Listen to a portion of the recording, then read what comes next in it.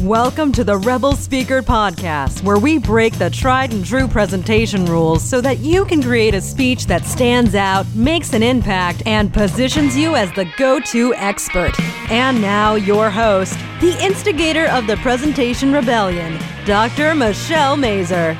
For the past 2 episodes of the podcast, we've been talking about building something much bigger than a speaking business. Something with much more impact. Something that has the potential to change lives or even society or culture. And I've been calling you to step into something huge. Something that you are at the epicenter of. You're the catalyst. You're the change maker. You're that speaker making it happen.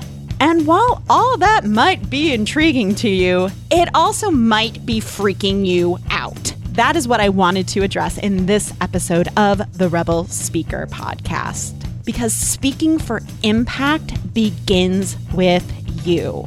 This is Dr. Michelle Mazur, the CEO of Communication Rebel, where we turn speakers on the rise into speaking powerhouses who create a movement with their message by changing their audience with their ideas. And we get them paid along the way.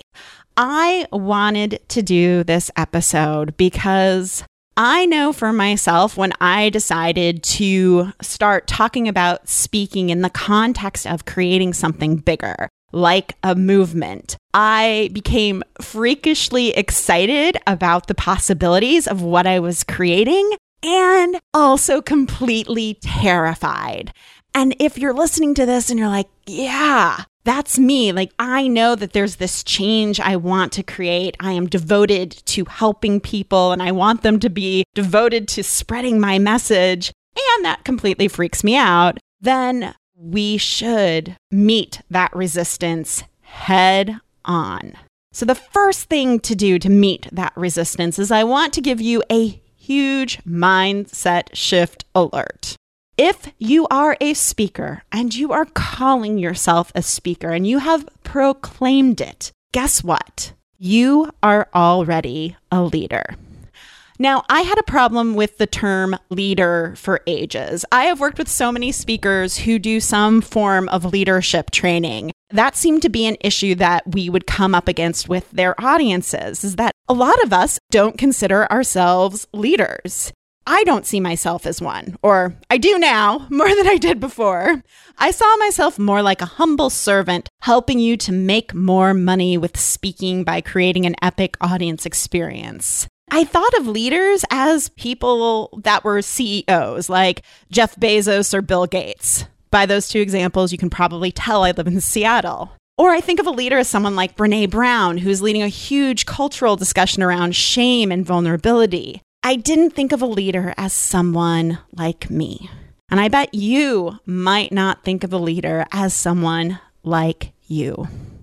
But you and I, we're leaders because we are speakers. And speaking is powerful. You are in a position to create something new for your audience. And you are their guide on that journey of transformation. When you're on the stage or even a virtual stage, you are ascribed influence and power. You're leading. So accept that mindset shift. If you're a speaker, then you're a leader. Because once you do, you're a step closer to making a bigger impact with your speaking.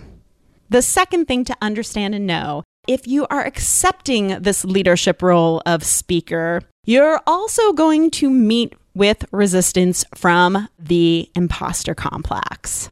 Last year, I did an interview with my coach and friend, Tanya Geisler, around the 12 lies of the imposter complex that stop us from speaking and spreading our message and giving visibility to our body of work. And the imposter complex shows up with questions like, who am I to be speaking on this? Or who am I to be starting this movement? Or, I just don't know enough. I need to study more. I need another degree before I can start. Or it might be telling you, what if they all find out I'm a fraud and I really don't know what I'm talking about? Or all the success that I've had so far is because of good luck. It's not because of my intelligence or my experience or my expertise or who I am. It's because I got lucky and people like me. Tanya always says that the good news about the imposter complex is that it means you're a high achiever. You set high goals, you want to accomplish big things. But the bad news is that if we let it stop us from stepping into our starring role, as Tanya would say, we prevent ourselves from getting our message out into the world, spreading, and causing the change that we want to see. If this is you, if you feel like you are a little imposter complexy, I definitely encourage you to go check out Tanya Geisler at tanyageisler.com. Her work around the imposter complex is amazing, and she's someone I'm working with on my own imposter complex.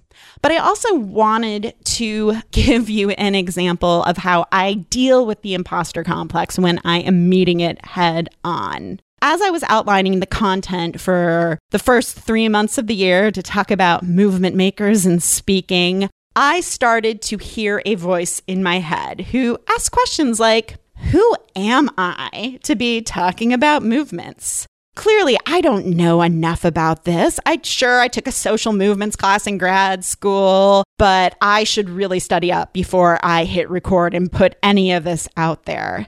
And then, as I do, since I am a natural-born researcher, I started reading. And one of the resources I found, which is terrific, I will link it up in the show transcript, is Jonathan Fields has a great resource on starting a revolution with your business. What I realized from reading that, reading some other things on social movements, is that I was already using some of these principles in the work that I've been doing, in the podcasts that I've been publishing the past few years. I've already been talking about this. I haven't been framing it that way. And I had to remember that I am enough in this instance. And then I went back to my Why I'm Awesome list, which was one of the most popular episodes of the Rebel Speaker podcast in 2017, where you write down all of your accomplishments, keep a list of the testimonials and the results that you've gotten for your audiences and for your clients to remind yourself that, yes, you can create that movement. And that's how I started taking action now instead of 3 or 4 months from now when I felt more ready, because I'm ready enough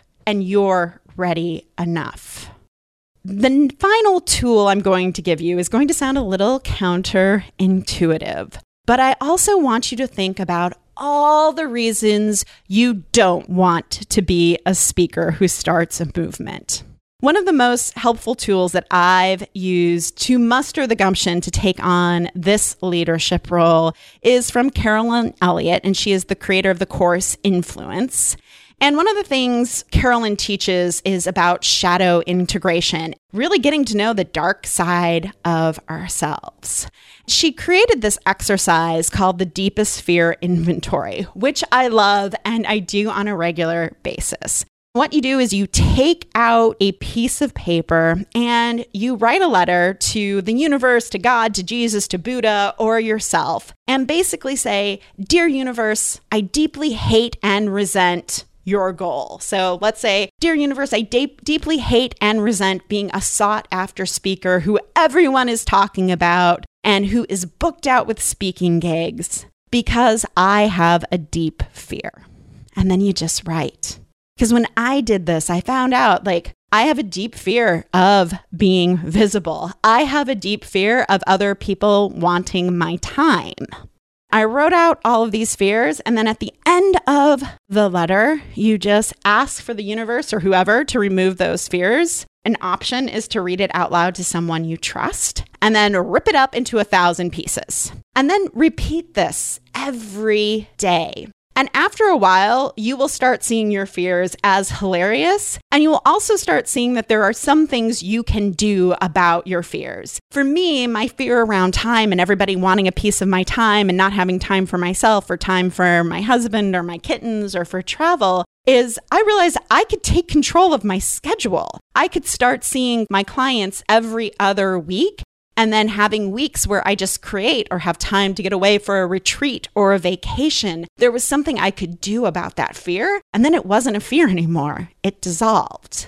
And it's really helped me bring to the surface all of those subconscious things that might be blocking me. So highly recommend trying the deepest fear inventory, because once you confront those fears, you'll be free. You can start stepping into that role of speaker, leader, and movement maker.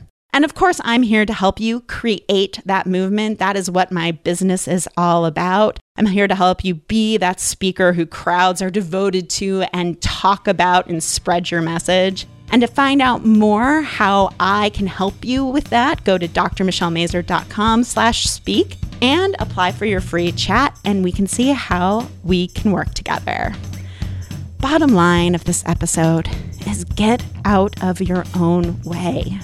Realize that if you're a speaker, you're already a leader. Dance with your imposter complex and confront those fears, and you're on your way to making an impact. Thank you so much for listening to the Rebel Speaker Podcast. If you're loving this show, please rate and review it on iTunes. It is the best way for speakers like you to find out about us. And you can learn more about Communication Rebels coaching and consulting services that help business owners and speakers make a bigger impact with their message while building a speaking business on their own terms at drmichellemazur.com.